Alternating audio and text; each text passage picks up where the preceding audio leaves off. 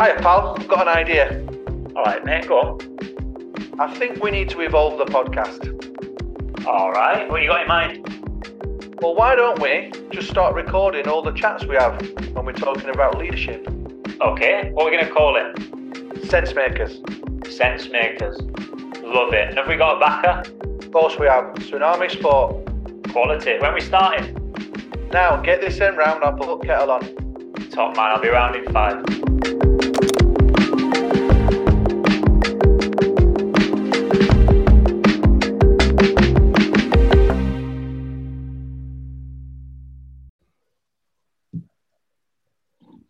Right, guys, something a little bit different for you this week. This week we celebrate our 1-year anniversary of our first podcast with Simon Mann, an old colleague and ex-boss of ours that we're still in touch with. And Simon joined us today to celebrate 52 podcasts in 52 weeks, which back in June 2020, Alan, probably seemed a little bit of an optimistic challenge.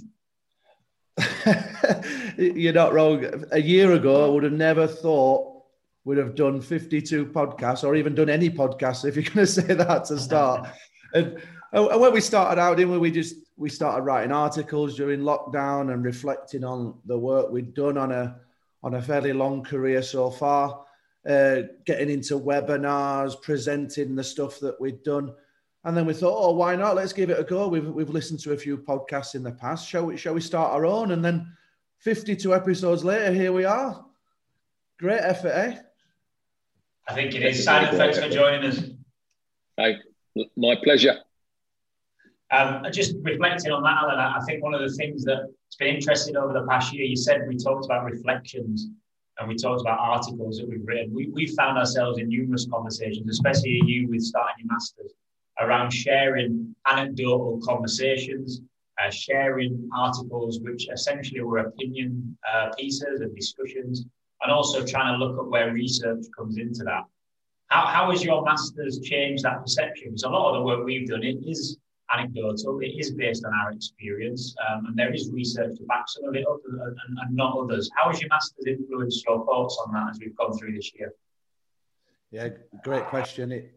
If anybody's wanting to know about learning, anybody's wanting to challenge yourself, go and do a masters because it's bloody hard.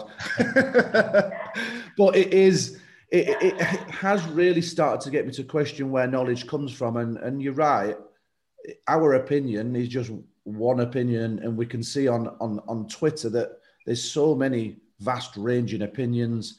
The leadership books that we used to revere and that we still really love reading, you're thinking, well, what's their prerogative for writing those? It's usually profit, isn't it? And it's usually their own experience of being in the army or in business. And what I'd like to look at there is then education in context, and Simon's pretty skilled in looking at leadership as an educational theme. But from my perspective as an individual learning point is that you're never too old to stop learning. And I think that's the key here, is that you're on that continual learning journey. And just that little analogy of when I learned to skateboard at Christmas at 43 without doing too much damage, that was just a great example of just learning something from scratch and just giving it a go.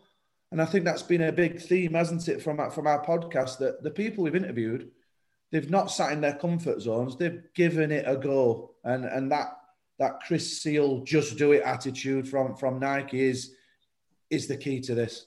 What do you think, Simon? Yeah, no, I mean, I concur. Probably when I started my masters, which was, I think I was probably in my mid-30s, and I'd avoided it because I felt I was too busy in it. And it kind of, I think the thing that really sort of struck me was it really began to get me to understand how much I didn't know, and really sort of stopped me in my tracks. And there was a kind of a mixture of what I didn't know and beginning to understand what I needed to know. But also that thing about you read some stuff and it just feels intuitively right. And a lot of the things, so you talk about leadership books, and then you look at things like cognitive science, and you look at leadership theory, and you look at things like assessment and the way in which we interact with students, and relationship theory, and the more you look, and I think this is the really interesting thing about being in context, is it's about making the links. And it's about linking the theory. And the problem with university theory is it's very siloed. So and research is usually in one context. So it's about trying to link those things up you find and learn about with reality, understanding why things work when they work, recognizing that sometimes you think something's working, but actually it probably isn't longer term.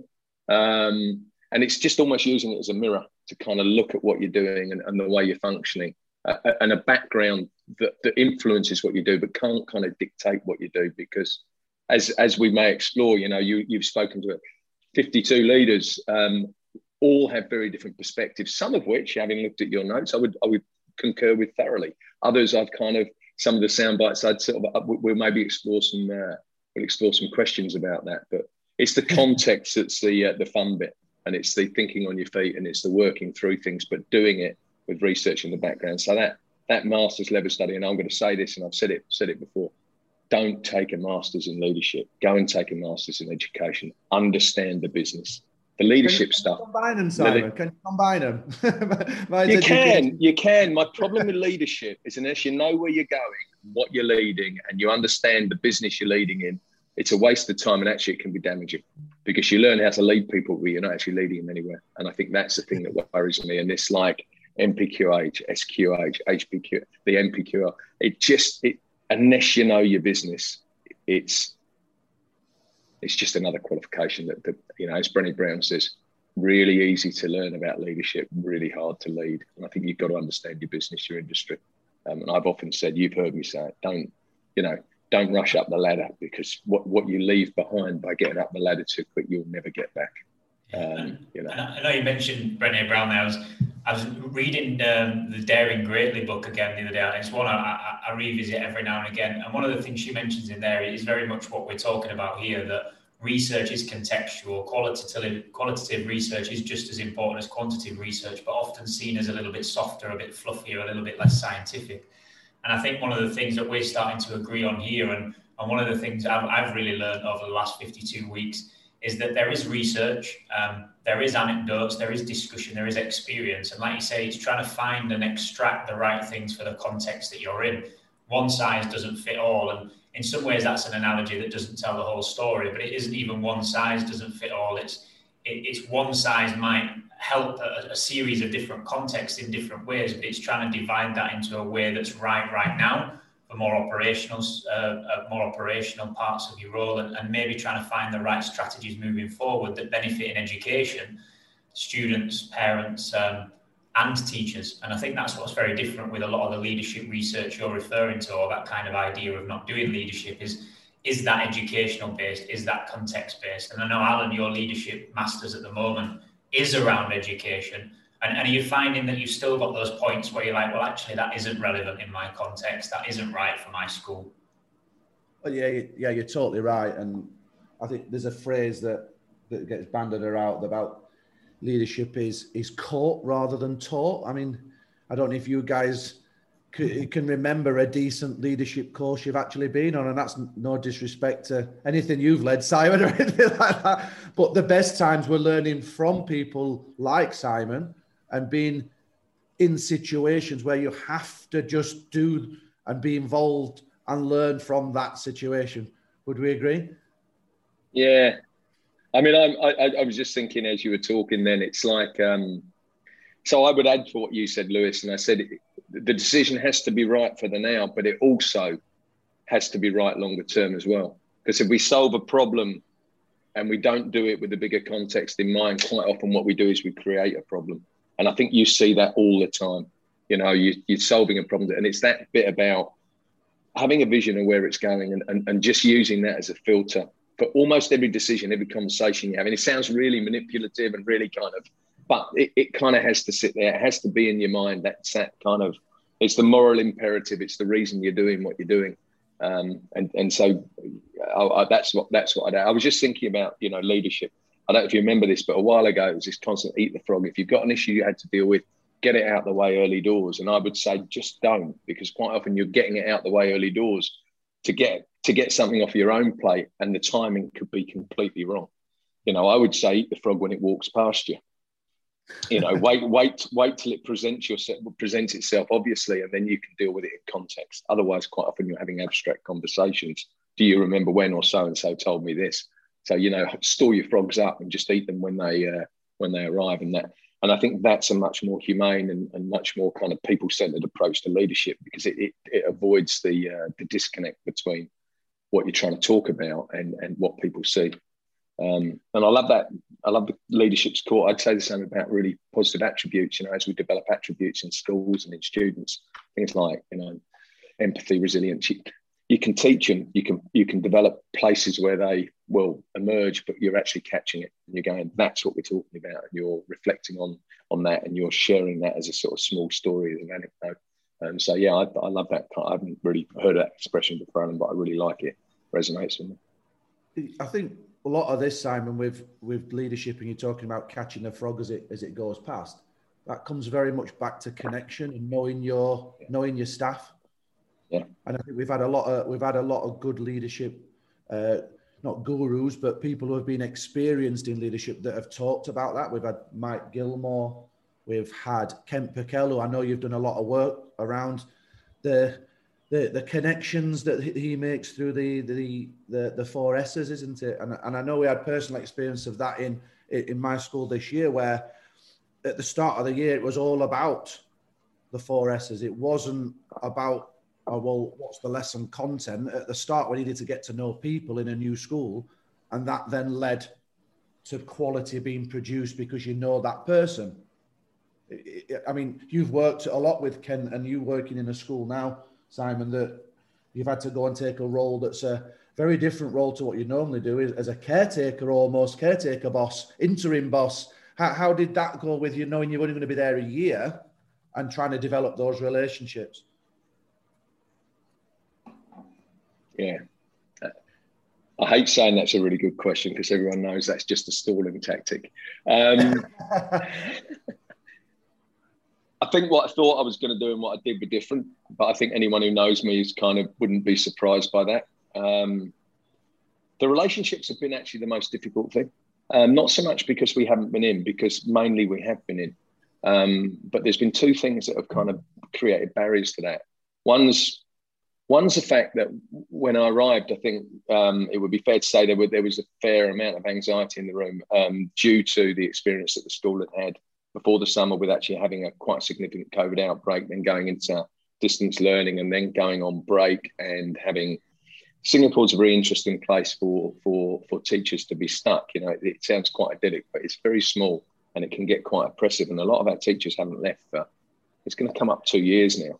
And it's a very small island. You can cycle around this island in the morning. And so there was anxiety in the room, and anxiety about what was coming and how it was going to play out. So that was one thing that I think probably inhibited some of the relationship building. And the other bit was the masks. It just, I actually watched something recently, and I can't remember the exact term, but it's micro. It's basically these very, very small, as we're talking, we're watching each other for these very small cues. And when they get removed, actually the brain is searching for them. You know that thing on your phone where you completely runs down if you get on a plane, because it just, and you don't put it on airplane mode, it's constantly searching for a Wi-Fi connection that's not there. Well, it's a little bit like that in your brain. And actually the masks don't only detract from the information you're getting from the people, but they're actually making you more tired, because your brain is subconsciously searching for them. I can't remember how many conversations I've had where I thought I talked to someone before, or I did talk to someone before and kind of missed it because of the masks and actually the relationship. I've had this habit of when we have meetings, we put water on the table, because in Singapore, if you're drinking or eating, you can take your mask off, so I can actually see who I'm talking to. But relationships, absolutely at the fore, trying to work out where people are at to try and work out when the next thing is.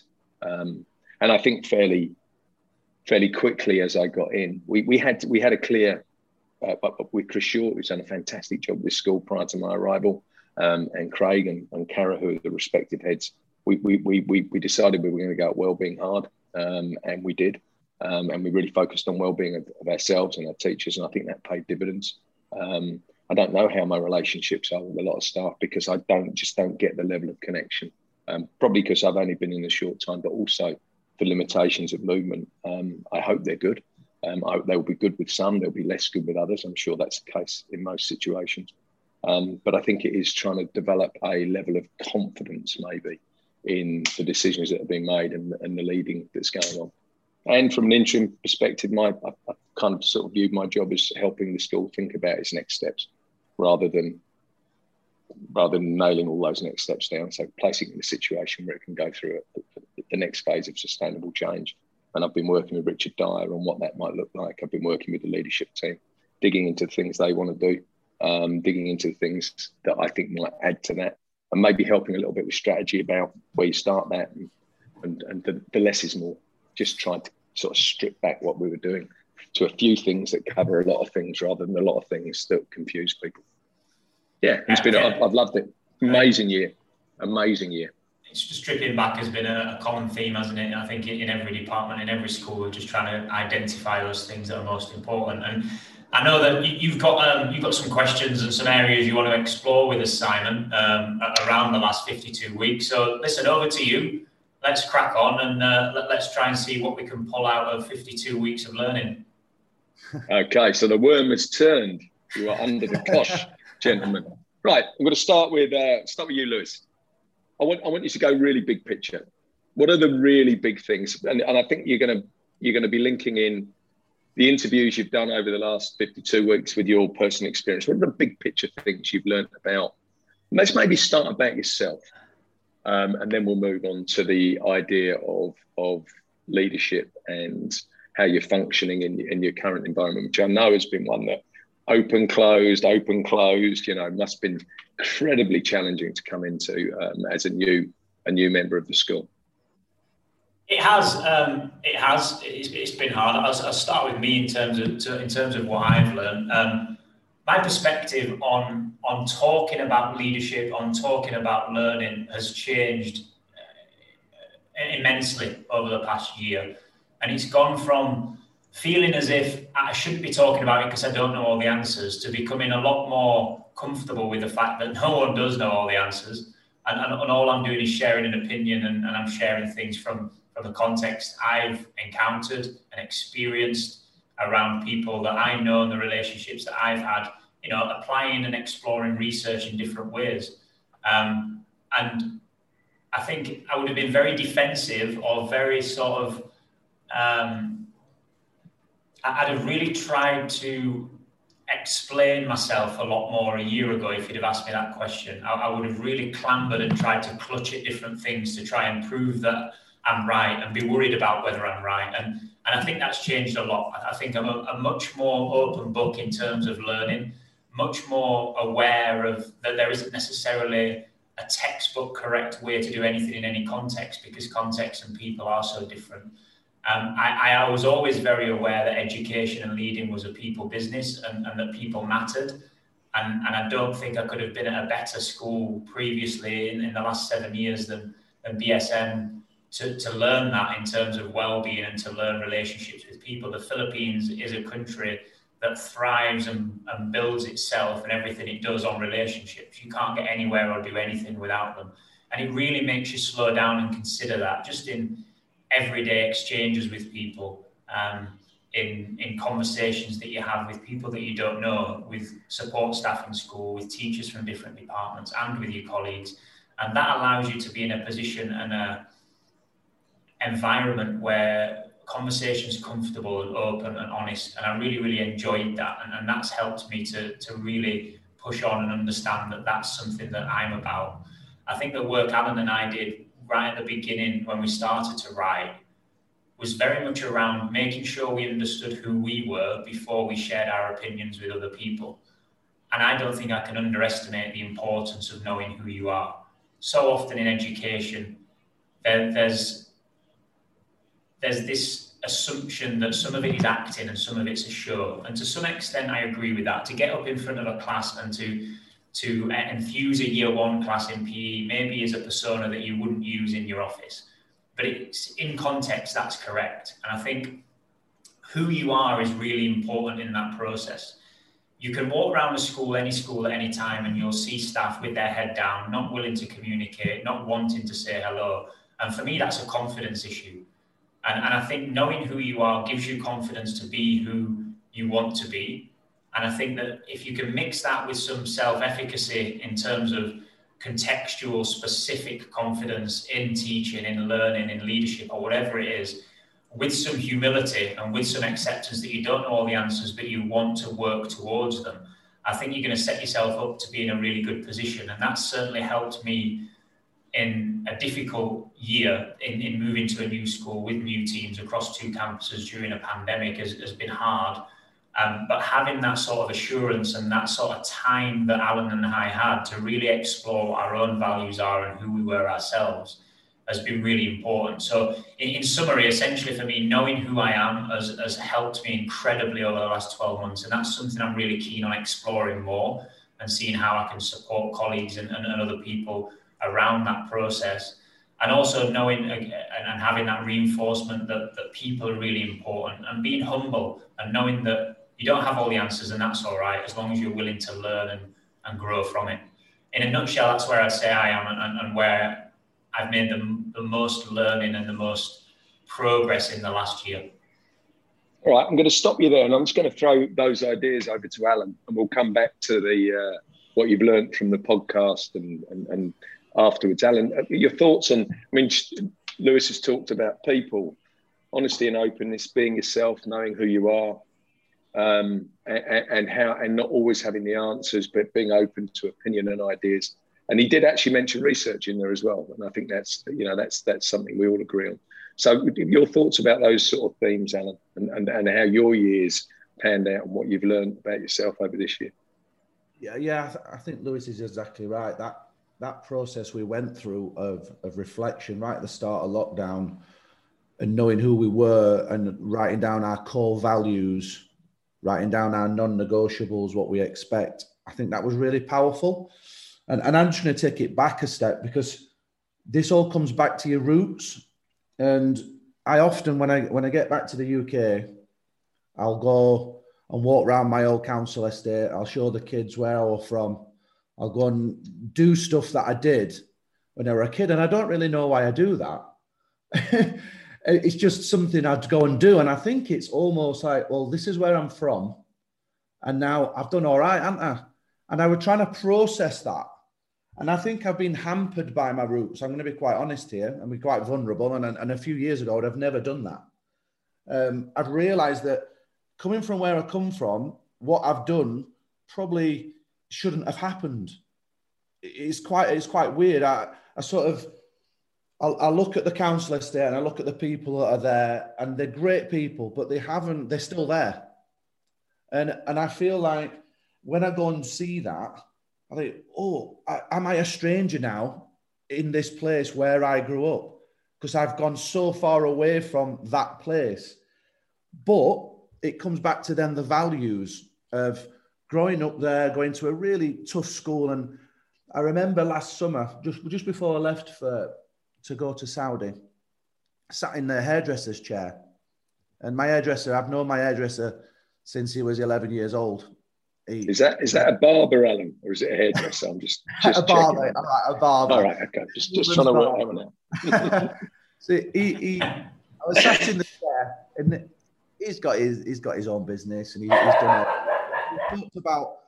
We talked about the journey, like our school. What did we actually learn at our school? And for me, it wasn't examinations, because not many people left that place with decent GCSEs. We talked about the things that we did learn from that school, and that was being able to deal with difficult situations, deal with people who aren't particularly very nice, but on a level that we actually can get on with them. And I think that I took that forward, and the hard work and the graft of getting out of that situation.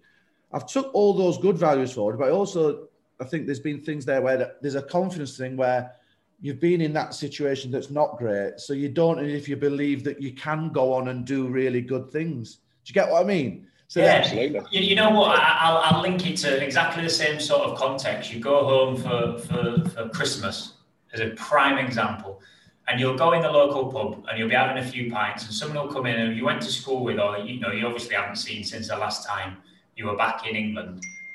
You haven't spoken to since. And And they'll say, oh, you're living abroad, right? Yeah, I am, yeah. And they're absolutely intrigued. And for 10 minutes, all they're asking is, well, what's it like? How do you do that? Where do you live? You know, how do you get your Vimto and your sausages and whatever else it is? And you don't realize how big a deal that is for some people and how big a deal it was for us when we first did it. And it humbles you a little bit because it makes you realize the chance and the risk that you took to go away and do that. And when you didn't really know anyone who'd done it, you know, you didn't have a team of friends abroad that were waiting for you saying, come and have a job. You know, you didn't really know anybody. You took a chance and you spoke to somebody who maybe you knew in a school or that had worked abroad. You asked what their experiences were. And when you go back to the UK now and people ask you about it, they're absolutely amazed. They don't even know where it is that you're talking about. They think that wherever that city is, they live in bamboo huts. You know, it's really trying to make them aware of that there is a world and a life outside where you live at the moment.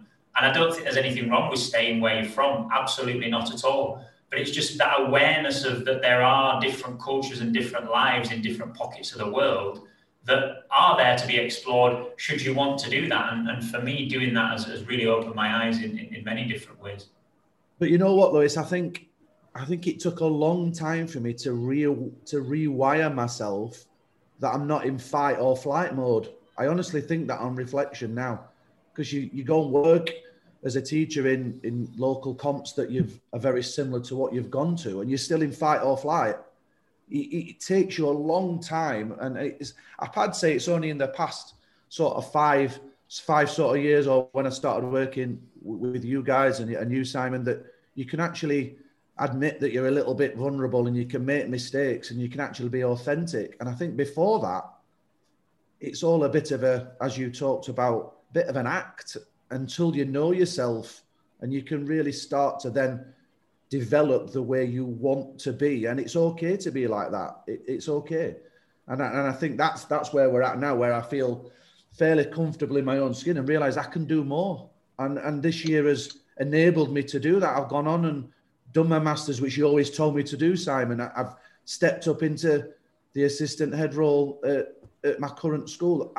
It's always been in me, but I don't think I had the confidence to take it forward. And I think this year's done that for me. So that's been my biggest takeaway for this year. What changed it then? What did give you the confidence to do it? Can you try and point to one or two things?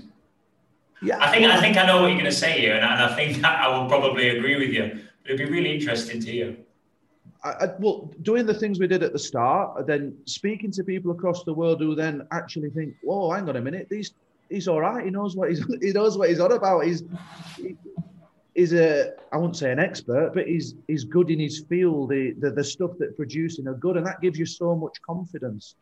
And then just having these conversations with people, and they're affirming things that you think, and you think, "Oh, yeah, that's great, but I can challenge that as well." And then it's this melting pot of ideas, and then you put the masters on top, and suddenly your brain's full, and you're applying everything to context, and you've just got so much bank of knowledge to then use in that journey going forward, and that's what's given me the huge confidence, I think. But the big one there that you've touched upon, and I might be presuming here, or I might be making an assumption, is that idea of letting yourself do the things that you're doing without judging yourself, without telling yourself you can't do it, without telling yourself, I should be somewhere else, I'm not worthy. Yeah, no, you're completely right. And we've called it imposter syndrome before, haven't we? And there's lots of terms out there.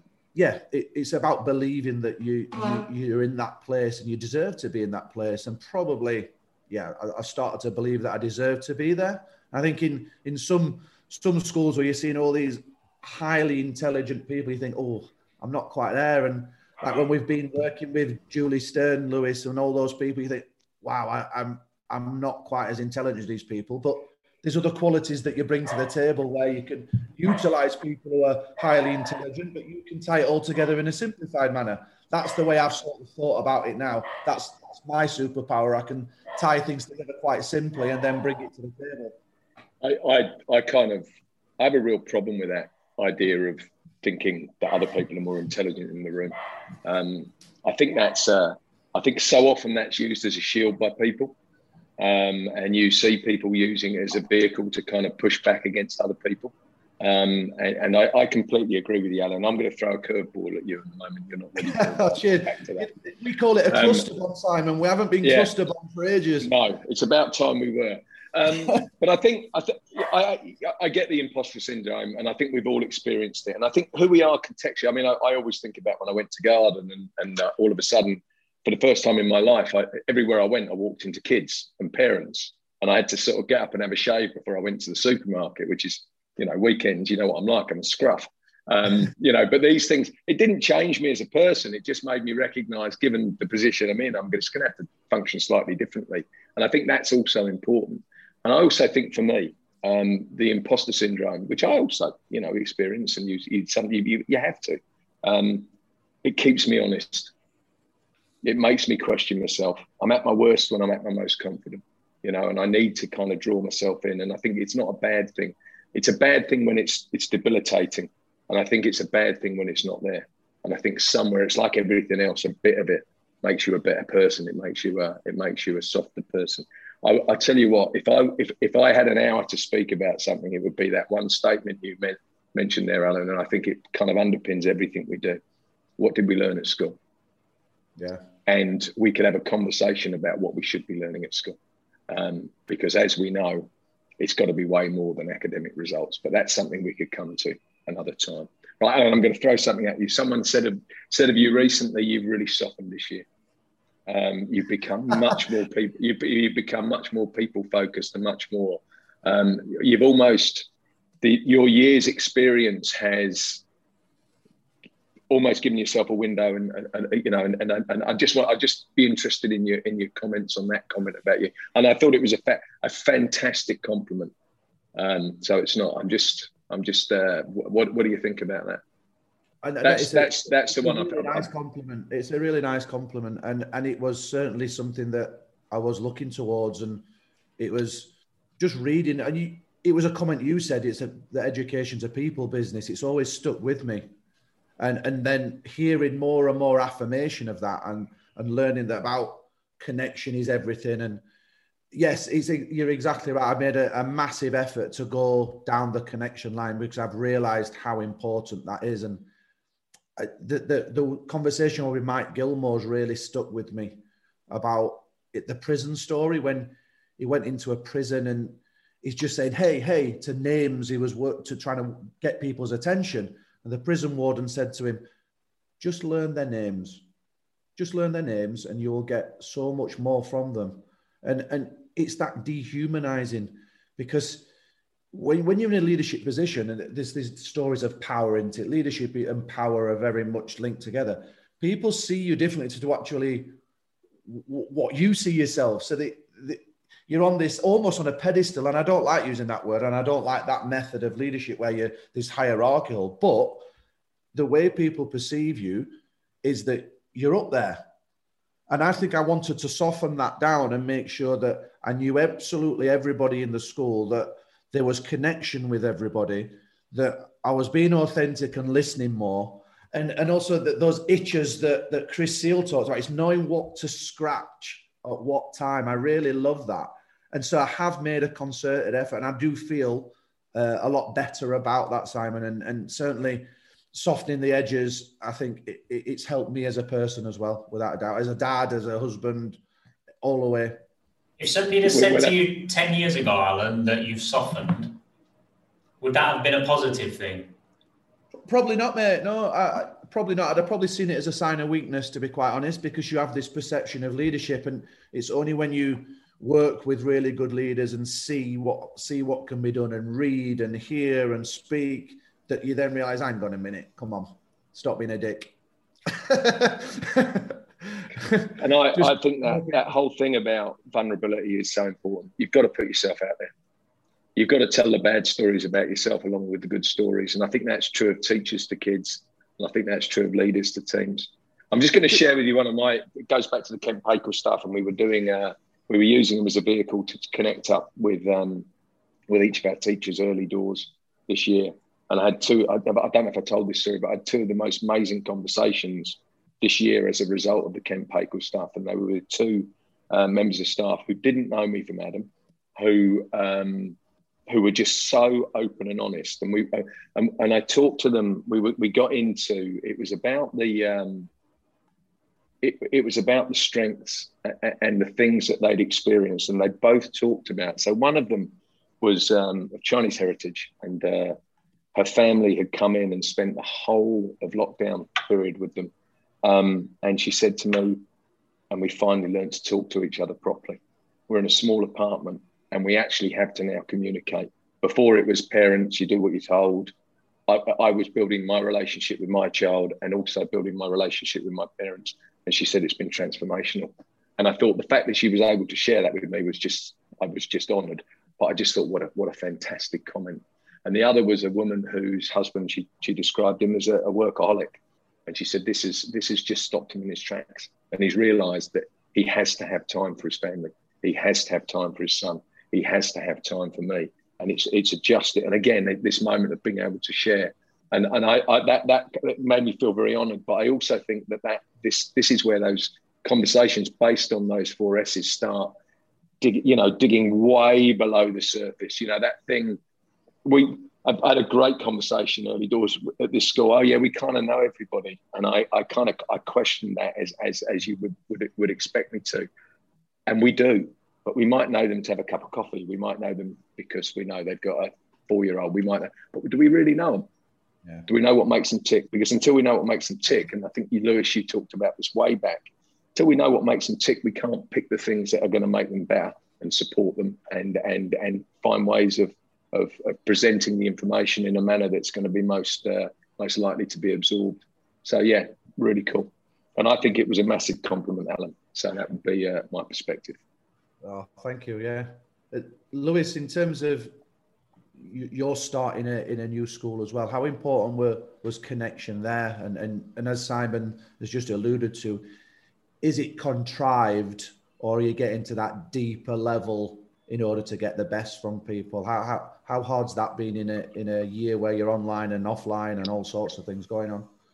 Yeah, it's been a really interesting journey. I think the key thing to mention there, we've said it a couple of times, is people are people, and then everybody's slightly different. So you go at a pace that you feel sort of suits you to start with. You try and see what the pace is to get to know people, and you quickly get signs as to whether you need to slow down and whether there's boundaries being crossed, or whether actually that's welcome and that people do have open conversations. And everybody's slightly different.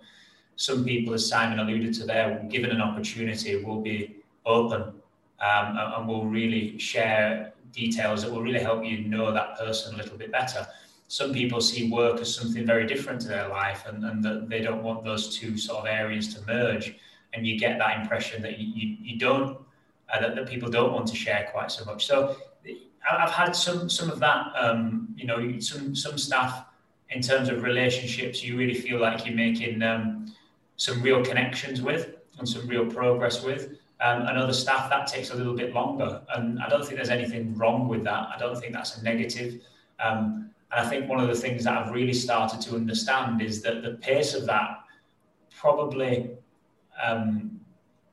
relates to the fact that that person might have had different things that's gone on in their past that has meant that they need to have a situation where they're slowing down and getting to know people. And you can't rush that, you can't rush that.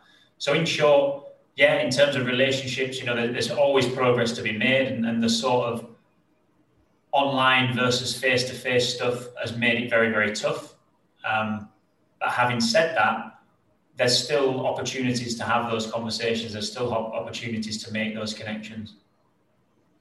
As you were talking way back, both of you about this year, and I wonder whether the fact we've been forced online for so many things has actually made this more attainable and more valuable.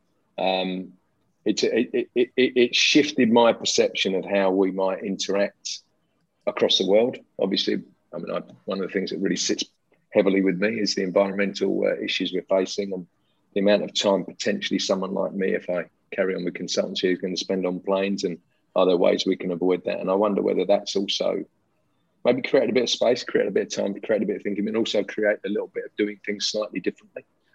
Not perfect. We'd all rather be face-to-face, but maybe sufficiently good And that's just something that I kind of reflected on as you were talking earlier about this idea of your podcast series. And I wonder whether that's something that's influenced it. But that's not my next question. My next question, and you've kind of dug into this a little bit, and I'll come back to Lewis. Things that have jumped out at you in these series of podcasts you've put together, and the different people that you've spoken to, the things that you've really, it's kind of your personal takeaway or takeaways at this time, Lewis. In terms of personal takeaways, there's been loads. Some of those are affirmations, some of those are real sort of light bulb moments in terms of what people are capable of and decisions that you make and the effects that they have. And just to sort of pick out a few, I know we've mentioned Kent Peckle a few times, we were aware of his work before we had a conversation with him, but that idea of really trying to get to know people goes back to that sort of theory that I came up with earlier about knowing who you are and what you're about is only going to help you in your role, and it's only going to help you lead a life that allows you to flourish. And flourish is one of those buzzwords at the minute, isn't it, with all the positive psychology going on. But if we don't have a situation where we know ourselves well, we're not going to be in a position where we're going to be healthy people. And we need to be healthy people to be able to educate the children and to lead good schools. And to lead schools well. So I think it's really important that it comes back to who you are. I know we've mentioned it already, Terry Gormley's sort of message of you'll never get it wrong if you do the right thing, I really like. And I know there are kinks in that you're keen to point out to us, Simon. But that general ethos and idea of trying to make the decision that's right for the people involved, and sometimes that makes you popular, sometimes it makes you unpopular. John Gwynne Jones talks really well about learning from leaders, both those that you respect and that allow you to work in the way you want, and also those that don't, because you'll be able to pull something from both of those areas. He also talks about cultures and backgrounds and how respecting the culture and the background that people are from is going to help, which really links to that idea of what we're talking about, of knowing who it is that you're working with and where they're from and what helps and supports them and how you can do that better. There's a whole host of other bits and bobs that I've pulled out, as you can imagine. You know, you do have these conversations every week with people, and Al and I are really honoured. It's an absolute pleasure every week to sit down with somebody and just listen to their theories and their ideas on different bits and bobs. We spoke to an ex-Sheffield United player, Bob Bucko, who talked about corners and edges, and I loved that. You know, he talked about how he gave the lads a changing room to go and clean, and he specifically checked the corners and the edges. And that would give him a reflection of their own personal pride and the pride they took in their job. Did they get the dust and the rubbish out the corners, and were the edges sorted as well? And I really, really liked that one. I thought it was a bit old school and really simple.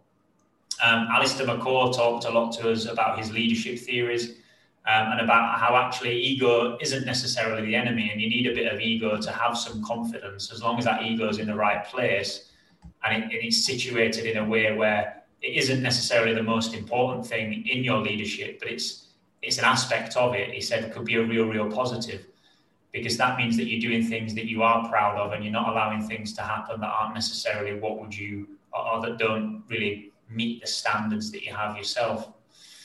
A couple of others that I will mention, just that stick with me really well. James Coppinger, he's played hundreds and hundreds of games at professional football level, and he just talked about simply reframing his mindset, and when he was in troubled times and difficult times, just taking a moment to think, right, okay, how can I look at this a different way? And he talked about a really cool practice, which I'm really keen on exploring actually, which is the idea of you almost in the third person looking at yourself sat on a chair and asking yourself, what do you see there? What is it that you see? Yes, you see a person sat in a chair, but break that down. What are the attributes of that person? What are the weaknesses? What are the anxieties and the vulnerabilities? And that was some of the great work he did with Terry Gormley, which led to us obviously chatting to Terry Gormley on the pod. And then more recently, Mike Gilmore talked fantastically about building rapport, but trying to do that in a way that wasn't contrived, and trying to do that with a real genuine approach, which I think is difficult. And I think you'll always have people that feel quite defensive, and you'll always have people that feel like you've crossed a boundary and they don't want to be telling you and being open with you.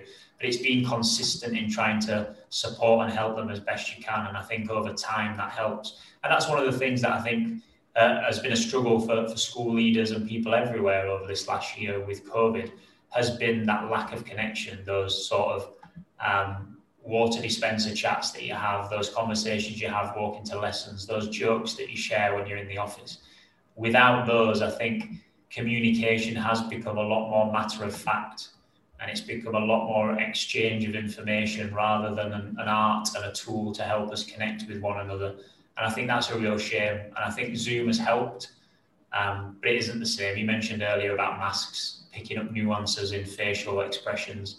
I think Zoom's the same. In a two-dimensional screen, you don't get a feel for a person you're speaking to, and you don't connect in the way that you would like to. But it's better than nothing, and I think that's helped us in some ways. I'll mention just one more before I pass over to Alan, and that was just a really uplifting conversation we had a little while ago with Susie Stevens from New Zealand. Susie is an ex-PE teacher, and she's now doing a PhD in happiness, which is right up your street in terms of well-being and trying to measure that. And she talked so passionately about this same kind of idea of reflecting and knowing yourself. If you don't know yourself, how can you impact children as best you can? You have to know how you tick to get the best out of yourself, to be in any way near getting the best out of the children that you lead and that you teach. And she talked about that being, quite a tough process of really taking time to think about it and then looking at how that influences your practice. Now, from a PE point of view, she spoke about that with a cool analogy of, if a drug wasn't working on a specific illness, you wouldn't keep giving and administering that drug. So why do we keep shoving a curriculum down children's throats that isn't really fit for purpose? And that helps you to reflect on your practice, which in turn helps you to reflect on how you do the things you do, which in turn helps you to reflect on who you are. So that was a really, really cool conversation. She touched upon the idea that language is really important, and that, which sort of fed into Greg Dryer's episode and a book that Daryl Nichol spoke to us about around the tyranny of words. It's a book written in the 30s by a guy called Stuart Chase. A phenomenal book to read in terms of how a misuse of language or how our perceptions of language can completely change a conversation. And very much linked to the sort of work Julie Stern's doing with concept-based learning. What do you understand by the word war? What do you understand by the word compassion, of well-being? And everybody looks at those different words and those ideas with a very, very different lens. And Steve Salis talked about that in many, many episodes ago, that you can't get into somebody else's head. You can only ask questions to try and understand them as best you can. And the lens that they have on certain aspects of what you do and how you do it is going to be very, very different. And you've got to take the time to try and work that out. And one of the things that I thought is really key in that is that use of language and what we understand by language. So there are a few things that I would certainly pull out as real moments where I've thought, wow, they're not only fantastic conversations, but some really cool takeaways. So I find it really interesting. I mean, I think they're great takeaways. I think there's some really sort of interesting themes that kind of run through this, and we keep coming back to relationships. I'm kind of getting into this real thinking about, I agree with sense of self, and it's a very difficult thing to do, to know yourself really well. And unfortunately, the older you get, the better you know yourself, and you wish you knew yourself as well as you know yourself now when you were younger. And, I think that's something that everybody's talked about for years and years. But I think it's so tightly connected with relationships and sense of belonging. And then I start to begin to think about a conversation I recently had with a head teacher that I'm doing some work with, about how their teachers, sort of thinking about how the leadership interacts with the teachers. And I kind of said to him, look, think about a great classroom. What does it look like? And what are the relationships between the kids in that classroom and the kids and the teacher? And what's the stuff that's being taught, and all of those things. And when you start thinking about leadership like that starts for me, beginning to frame the type of environment, climate you want in the school. You've talked a lot about people walking with head down and people not wanting to connect, and it reminded me of a great phrase that Rebecca, Alan's wife, shared with me when we were at Garden, and she kind of said, look, if being in school and teaching isn't part of your well-being, you're kind of in the wrong business. You know what I mean? They're not two separate. For me, they can't be two separate things, because I don't feel like many people went into education to make money. They did it because they care, and they did it because they have a passion. which leads me to my other little thought, and I think we're edging around this as well. It's about that sense of purpose. It's about what makes us do what we do, and the fact we just constantly walk past it as leaders and teachers, and we move on to the next problem. And if we can center in on how that sense of purpose manifests itself day in, day out, then all of a sudden our sense of self, our sense of belonging, our capacity to relate to others starts becoming stronger. You know, that idea, the one thing I would take out of this year is trying to get people to live in the moment more, because we can do very little about what's coming at the moment. Those things sort of resonate with me as you were talking, Lewis, and they're, I think when you speak, we all have confirmation bias, don't we? So we pull the bits we like and we start to sort of connect them into our schemas, and those are things that kind of sort of came around that. And the other thing I thought that was really interesting is this idea of leadership. We need to be liked as leaders, because it's unlikely people are going to follow us. We want to be liked because we're human beings. Nobody likes being disliked. You know, that's our nature. But we've also got to cope with the fact that not everyone's going to like us, and it sounds like an oxymoron, but it's a reality. And I don't know what the answer is there, but I think it is striving to be liked, and I think it is recognizing it's important to be liked, but it's also accepting that not everyone's going to like you, and I think that's a challenging thing. And my final word is, isn't that exactly what we want? Isn't everything we're talking about what we want for our kids in school? You know, and I just don't get. I don't get where schools have a vision for kids and a vision for staff, because in the end, every time I've gone through this process, I've looked at one vision and gone, well, that's actually for kids and staff, and looked at the other one, you know, and it's about a sort of an organisation or community or whatever we want to call it, set of values that are agreed and we work towards. Anyway, just some thoughts from me as you were speaking, but obviously a very, very impactful sort of 52 episodes. I'm going to hand over to Alan now, and to continue that sort of theme of what he's taken out of it, apart from managing to skateboard without getting injured, which I'm not entirely sure I'd be able to do. just you talking there and summarising, Simon. Who teaches all of this? It's completely experiential, isn't it? Like, who teaches us how to do these things? It's like there's no courses, there's no preparation, there's nothing that prepares you for these situations that we're talking about. So I find that really interesting concept to look forward to in the future. I would say this to you, Alan. The one thing I have loved doing this year, and I started doing it at your school prior to your arrival, and have carried on doing it here, is I've begun to teach, deliver, facilitate, whatever you want to call it. A little bit of self-promotion. Small advert coming, but leading with well-being in mind, and it's really about exploring those things, and it's that oxygen mask thing. Start with yourself, get yourself sorted, because if you're not sorted, you're not going to sort others. And then looking at how leadership theory kind of interfaces with trying to create the climate and environment. And I'll say this as well, Lewis. I don't think schools where people don't interact well will actually educate kids well. That's my personal opinion. If we're not doing it as adults, if it's not part of our climate, if we haven't got the climate right, and all the research in cognitive science and all the research coming out of groups like PISA is saying this, we're not going to get learning right.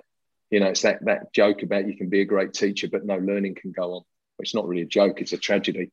It only goes on when those kids are receptive to learning. And I think wellbeing is the next assessment for learning. And I think people are beginning to recognise that. But I think it's not highly time consuming, but it does make us, it forces us all to rethink our interactions and our purpose. And so those would be things I'd say. And the answer, Alan, is you just got to set people on a journey, haven't you, and keep nudging it in the right direction and throwing things on top. But again, it links with the vision you've got for what you're trying to do. And you have to disregard the things that maybe don't meet that vision. And I think that's the lovely bit about leadership theory, is when I look at it, I look at some of it and I go, that just for me in a school in a people-based industry, that is not good theory for me. Yeah. Because the net result of that is I'm going to damage the environment and the climate that we work in. And if that's what I'm doing, then I'm damaging what I think is most important. It doesn't mean it's not good leadership theory. It just means in this context, we shouldn't go near it. Yeah, no, anyway. I fully agree. It's and then Darcy Lunn talked about this, Simon, where he's doing it from a service learning perspective, but no one size fits all. he used a lovely phrase that we've sort of adopted, where the context provides the narrative. And I think that is so important, and I'm finding out so much about that on my course, and that aspect there of kindness that you've talked about. Laurie Comer had a lovely expression where she said that kind words can change someone's day. You just don't know what's going on in everybody's head, and just that little positive hello in the morning, how you doing, how's the kids, or have a good day, that can lighten someone's mood just in an instant. And I thought she put that really, really lovely, which sort of lends in well to Aaron Walsh and Logan O'Brien, who have developed a mental skills program, which you'd actually be really interested in, Simon.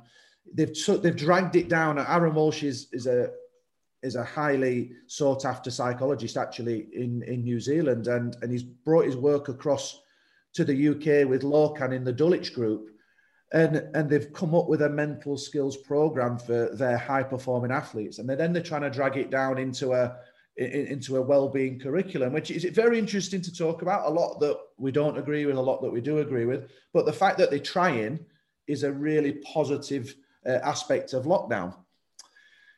Some of my other takeaways from my current boss, Helen Olds, she talks about this, and it resonated with me, is that you're never given more than what you're capable of. And people will often see the potential in you that you don't see in yourself. And I think you're very apt in that, Simon, in the potential that you saw in Lewis and I as well, and how you then develop that. I don't know if you just want to share anything on that. I think it's quite a good little point for you to come in. I love the Nelson Mandela quote. There's this great, and I haven't read Nelson Mandela to death. I've read his autobiography, but there's a great piece in Invictus where he's talking to Francois Pienaar, and he asks Francois Pienaar what he thinks leadership is, and Francois Pienaar says it's about getting the best out of people. And Nelson Mandela kind of thinks for a moment. He said, well, I actually think it's about getting people to realise that they can be better than they realise they are. Yeah. And I think that's the game. And I just thought that's one of the most sort of aspirational thoughts I've had for leadership. And I kind of, going right back to your chat about where you started and where you are now, and you've heard me say this a lot, never in a million years would I expect to be where I am now, or do what I do now, or have these things, because they just weren't even on my horizon. And often I look at myself and I kind of look like, I think, what was that thing called, the accidental tourist? I've kind of arrived here, not by design. I've never really looked more than a year or two ahead.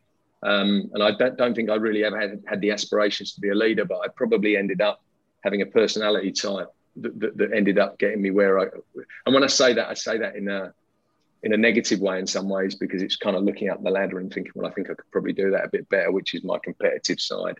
And I often, and this is a terrible thing to say, I have some reservation about people who are kind of panning their life out for leadership at the age of mid-20s and kind of just, slow down. And quite often people who get into leadership positions aren't necessarily the people that should be there. They're just people who've tried to get there. Those are just sort of some minor thoughts. There's an interesting paradox in some ways there, then, because I think I agree with what Helen said in terms of I think her point was very much, you never think that you're ready, and if you do think you're ready, you've probably left it a little bit too long, and that comes in then to play with that comparison you made, Simon, of, well, if you're thinking too far ahead and that's what you're going to go for, slow down. So it's trying to get that scale right, isn't it? Of I'm learning, I'm doing, I'm growing. Right, an opportunity has come along. The frog's walked past, if you like, and right now I've got an opportunity to go on to do something that is out of my comfort zone that I am a little bit scared about, but I'm going to go and attack that with some vigor, rather than letting that pass and think, well, it wasn't the right time for that, I didn't do it, and then regretting it later. Yeah, I mean, I had a conversation with someone yesterday and they were talking about how it's been leading the school. And I kind of reflected, I've never ever thought I've been leading a school. I've never really had that feeling of I'm responsible for 1,750 kids and, 1,200 families and 250 to 300 staff. I don't view it like that. I can't. I think that would just completely overwhelm me, and I'd be a blithering mess. So I just come to work and do my best, and I think that's probably something you're hearing from, that whether it's a right thing or a wrong thing, if you're trying to do the right thing, it can't be wrong. And I think that's the only way to approach these things is you have your vision, and then you deal with each day at a time. And, when life gets at its toughest, all you can do is take the next step forward, and the next step forward, and the next step forward. There was a great piece of research around, they put a series of athletes and people through the Navy SEAL training in the US, and they put a group of high-performing athletes through who all failed. And what they deduced from it was that high-performing athletes have long-term goals. And to get through really tough stuff like Navy SEAL training, you can't have long-term goals. All you can have is a series of very short-term goals. I'm going to take another 50 steps. I'm going to get up this morning. And there's a great documentary about Stephen Redgrave, the rower, when he found out he got diabetes, and it was the same. And he spent 4 years setting himself 30-second goals to get himself back to the Olympics, And I think there's a lot of that about leadership. I think we can get wrapped up in the enormity of it. And really all it is trying to do the right thing day by day. And reflecting and thinking about what it is you're trying to get out of it, and et cetera, et cetera. Yeah. No, I don't know. I think I've gone off the edge of what you actually asked me about. No, I think it's great conversations, and it just brings me back to what Liz Cloak talked about, trying not to turn down opportunities. And I link it back to, as I've gone through, Lewis just talked there about maybe waiting, it's too late. I don't think it's ever too late. I think there's a time when you're ready. You might not think you're ready, but you can, or you might get put into something early. And I remember you talking to me about when you got your first headship. Well, if you looked at it rationally, you probably weren't ready, were you? But you just did it and you cracked on anyway. So I think timing is great. And looking at seminal moments, there's been so many instances of seminal moments in our podcasts, and people going one way or going another. And I know you put a really cool tweet out last week, Lewis, and you got some great responses. I don't know if you want to share any of those. I don't think I've ever got a great response to a tweet. Which one are you on about? The seminal moments one I thought was brilliant. Yeah. Just this idea that everybody has these life-changing moments, like the film Sliding Doors. I think I put on the picture of Sliding Doors because it makes it sort of relatable to people. But throughout your life, you have a series of decisions that you make that maybe at the time you're not 100% sure why you made them, but looking back, they've really set the narrative of where your life has gone. And for me, there was several. One of them was getting in touch with you, Alan, in Manila and saying, you know what, I'm disillusioned with work in the UK. I want to work somewhere else. And then what that led to. And another big one for me in terms of starting to focus on myself and understand myself and look after myself was the tragic suicide at BSM some years ago. It was a really tough time for 12 months or so after that. And I know certainly for you as the school leader at the time, Simon, that was. Deaths of people that are relations, really inspirational grandmas and granddads, was really tough for me. And these aren't things that are unique to one person. Everybody has these moments through their lives that make them stop and reevaluate. We're in one at the moment, aren't we? With where we're at, and we've got some really cool, honest sort of responses to that, and they were nice to hear. What are yours, Alan? Have you got a couple that spring to mind? Like Phil Matthews. Remember Phil Matthews when he was a paper salesman, and he didn't want to do it, but he's got this. I like the analogy you use where we're always selling something, and that's so applicable to leadership and to teaching as well. Is that we're always selling something, and he went into teaching, and now that's his passion and his love. And I really love that idea. And I had them seminal moments of where Rebecca and I, we didn't particularly enjoy the school we were working at in the UK. And we got a message saying, well, there's a school opening in Spain. So from a friend of a friend, would you fancy putting a CV in and going and have a look? Went and had a look, and that was it. Bish, bash, bosh. off you go and live in Spain, never work back in the UK. And there is these little moments, isn't there, throughout your life. You moving to Manila, moving out here to Riyadh, moving to Qatar.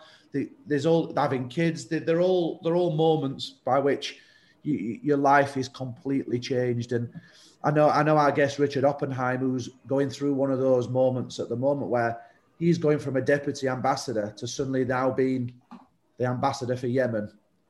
Now, there's a lot going on in Yemen at the moment. And this guy, he's been in Iraq. He's been all over the place. He loves being in a hot spot. But he says that's where opportunities happen, is where other people might not go. And I love that. He just took a chance, takes the opportunity, and he grows from that. And I think a big thing, the big theme that's gone through is really just putting yourself in that situation. You might not feel comfortable. You might not feel as if you're ready, but just have a go and don't be afraid to get it wrong. That was Stephen Jones's motto. I think they're things for me. I think putting yourself in those opportunities reminds me of the conversation we had with Maxine Blake. Maxine Blake's an author of a very funny book, Don't Poo in the Pudding Bowl, something similar. Yeah, that's it. Yeah. And she's a retired teacher from Sheffield. And she talked about as a young black female being a teacher who really valued taking children onto OAA trips, and she took a group of girls who had never been anywhere out of the city that they lived in to go to go kayaking. And she'd put the kayaks on the concrete floor with the oars, and these children had sat in the kayaks on the concrete with the oars, being like, "Well, how does it move? How do we do it?" And she's like, "No, it needs to go into the river first." And I just thought that was absolutely outstanding. But it's just putting yourself in those opportunities where sometimes you haven't got a clue, you don't know the answer, and that's all right. That's all right in some instances. Certainly in other instances it's not, but that's all right in some instances, and you can go and you can be open to learning, and you can sort of progress as you go, and maybe you're not quite ready, but you've got enough of the skills to be able to work that out well as you go. So isn't that our job as leaders and teachers, though, is to put kids and other people in those opportunities? Yeah. I mean, I had this amazing little email from it was a message on LinkedIn, actually. We had this when I was in South Auckland. I can't remember. It was a chance meeting with someone who worked with Outward Bound. And he said, and I said to him, God, some of the kids I work with would just benefit so greatly from that course. And it's pretty brutal in New Zealand. It's a month, and you finish by running a half marathon, and you get put on a 48-hour solo. It's not it's a tough gig. And I don't know, one way or another, he said, look, every so often we get people pull at the last minute and everything's paid for. And if you can get someone to me within like 10 days, sometimes as few as 5 days, then those places are there, they're paid for, and they'll be empty. And for about 4 years, we had this opportunity about twice a year, and we'd just sit down and think about who we sent on. And I absolutely know for some of those kids, that was life-changing. There was a lad who got in touch with me. Well, a man got in touch with me who ended up being a PE teacher in overseas, an international school PE teacher, Marieke Hilling. And I remember him coming back and saying, "I'm going to be a teacher." He said, "I'm going to push myself to be a teacher." And I got this amazing little email from a girl that I taught who basically said, "This saved my life." I would never have picked that. She told me a backstory that I knew some of, but the actual backstory was greater than the story I understood. And she's now in Canada working for Lululemon, and it's transformed her life. So I think sometimes our job is to drop people into those. And when I say saved a life, I mean saved a life. She'd attempted suicide. She was on the verge of, and in an incredibly challenging home personal situation. Of which I knew parts, but not all. So you get these moments, and I think and those are the magic moments. Those are the moments that you kind of live for as an educator. For me, seeing other people move on. But those things, I think that, as you talk about those seminal moments, it's kind of worth us thinking that our job's to put kids into seminal moments, and our job's to help colleagues jump into seminal moments.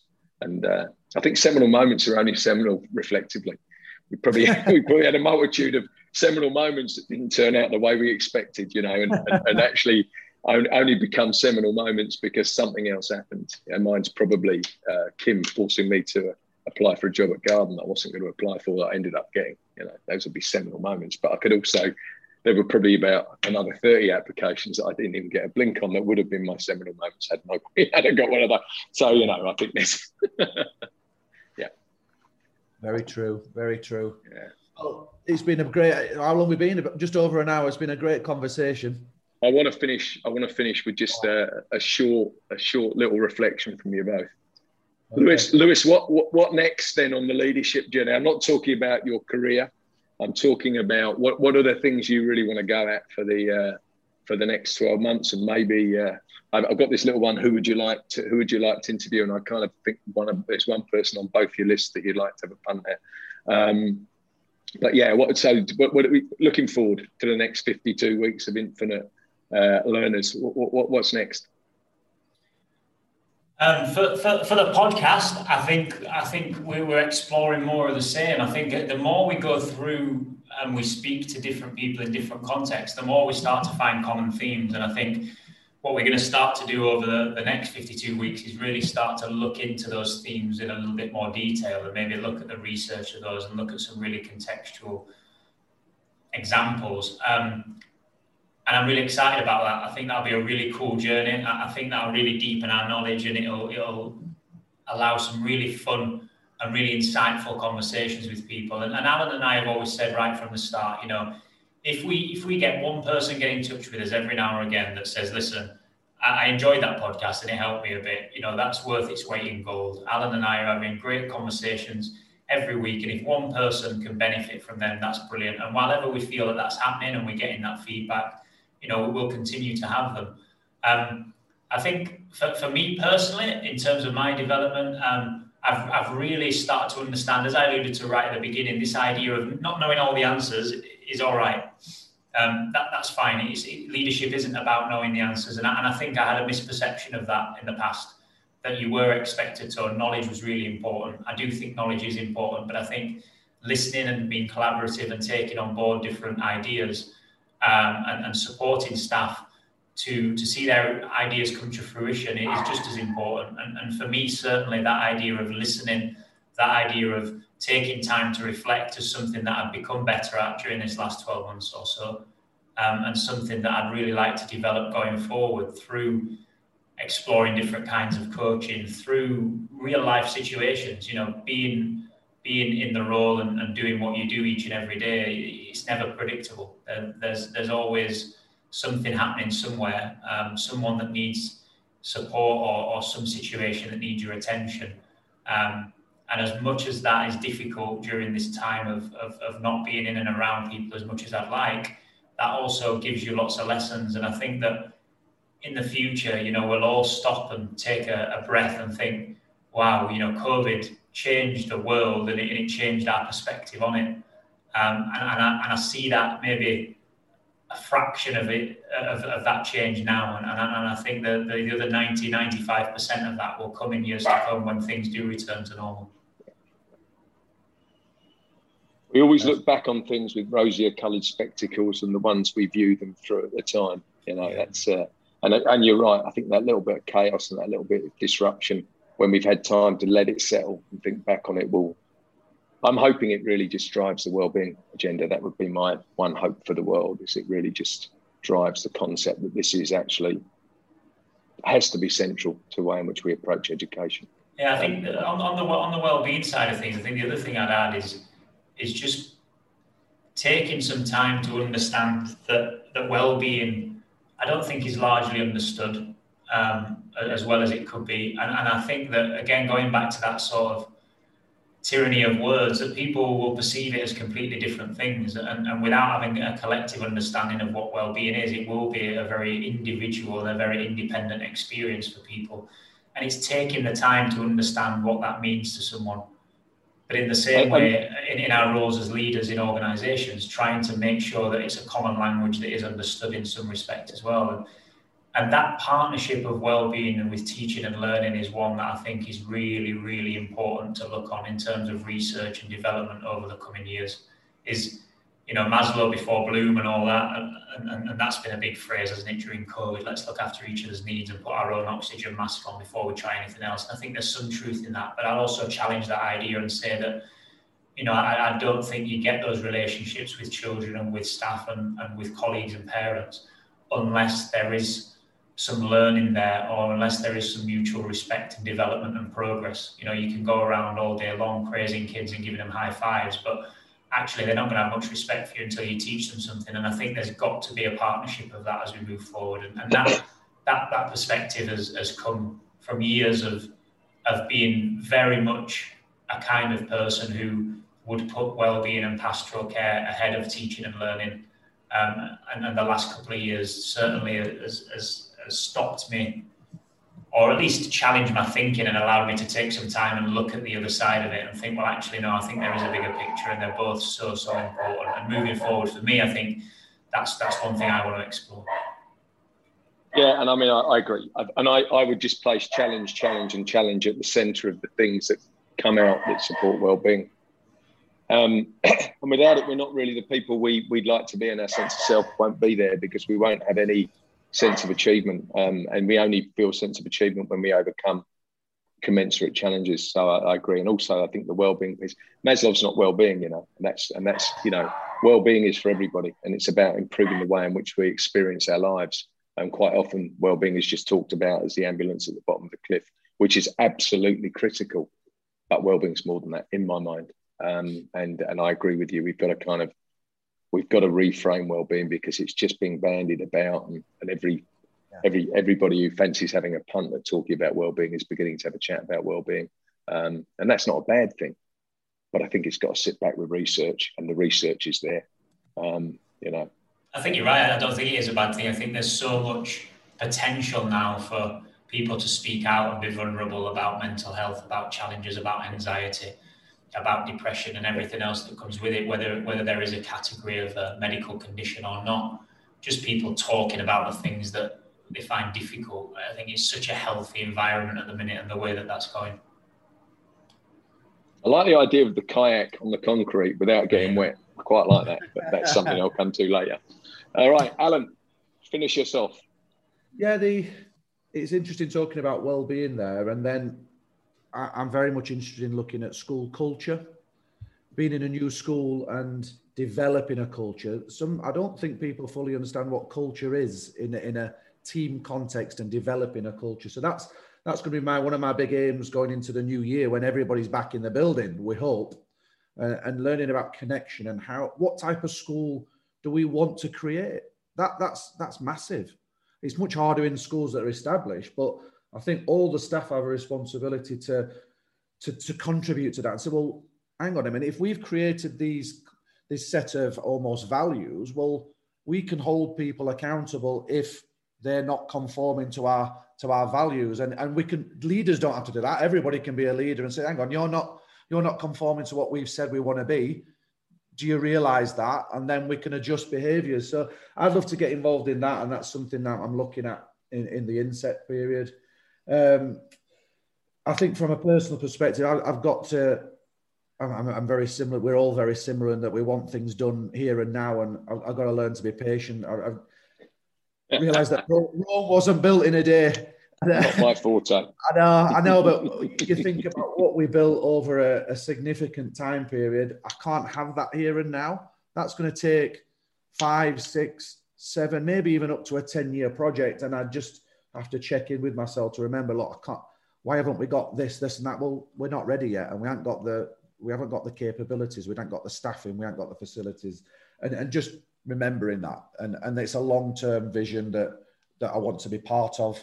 So that's it for me, really. And I think in terms of the podcast, I love what we're doing with it, and as much as we're learning all the time, and I think that's the key to this, is that learning something every week and learning from different people, and then putting it into the mix and using bits that I want to use, don't use bits that I don't want to use, and getting to the real bottom and brass tacks of these key things that Lewis is talking about.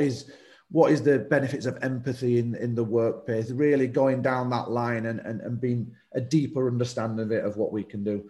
But a really good year, really enjoyed it. And you know what? I'd have never thought we could have done this. And you know what? We have. So brilliant. There is that moment in there where we just laughed at ourselves when we said we were going to write an article. We're like, well, it just get ripped to shreds, it'll be rubbish. Then we laughed at ourselves when we were going to do a podcast. And it maybe has got ripped to shreds and it is rubbish.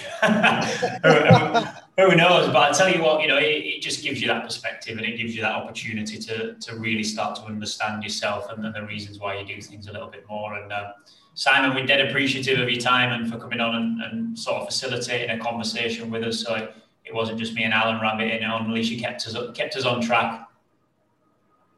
Hey, it's absolutely my pleasure. And I just want to finish with one word about conforming. And I think what Alan's talking about is less about conforming, but actually sharing a value system. There has to be agency in the classroom. There has to be agency in the school. And it's not about everyone doing the same thing. It's about everybody working towards a similar set of values and goals.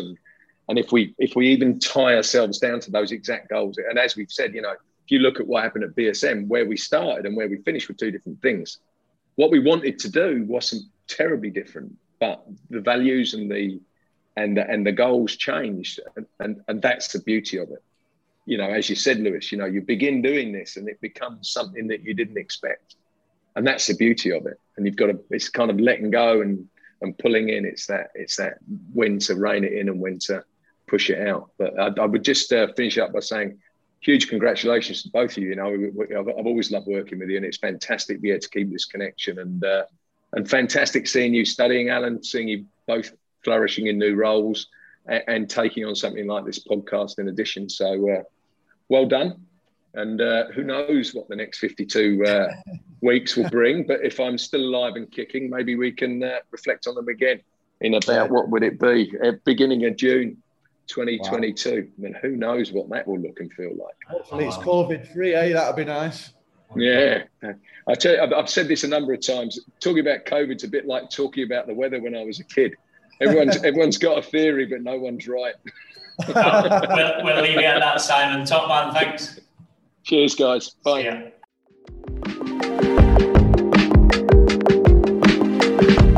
Thank you for listening to Sense Makers, brought to you by the Infinite Learners podcast and backed by Tsunami, the #1 ego kit provider for schools worldwide. You can learn more about Tsunami by visiting tsunami-sport.com. And if you want to hear more from the Infinite Learners, you can find us on your favourite podcast platform, including Spotify and Apple Podcasts. Until next time, we'll see you.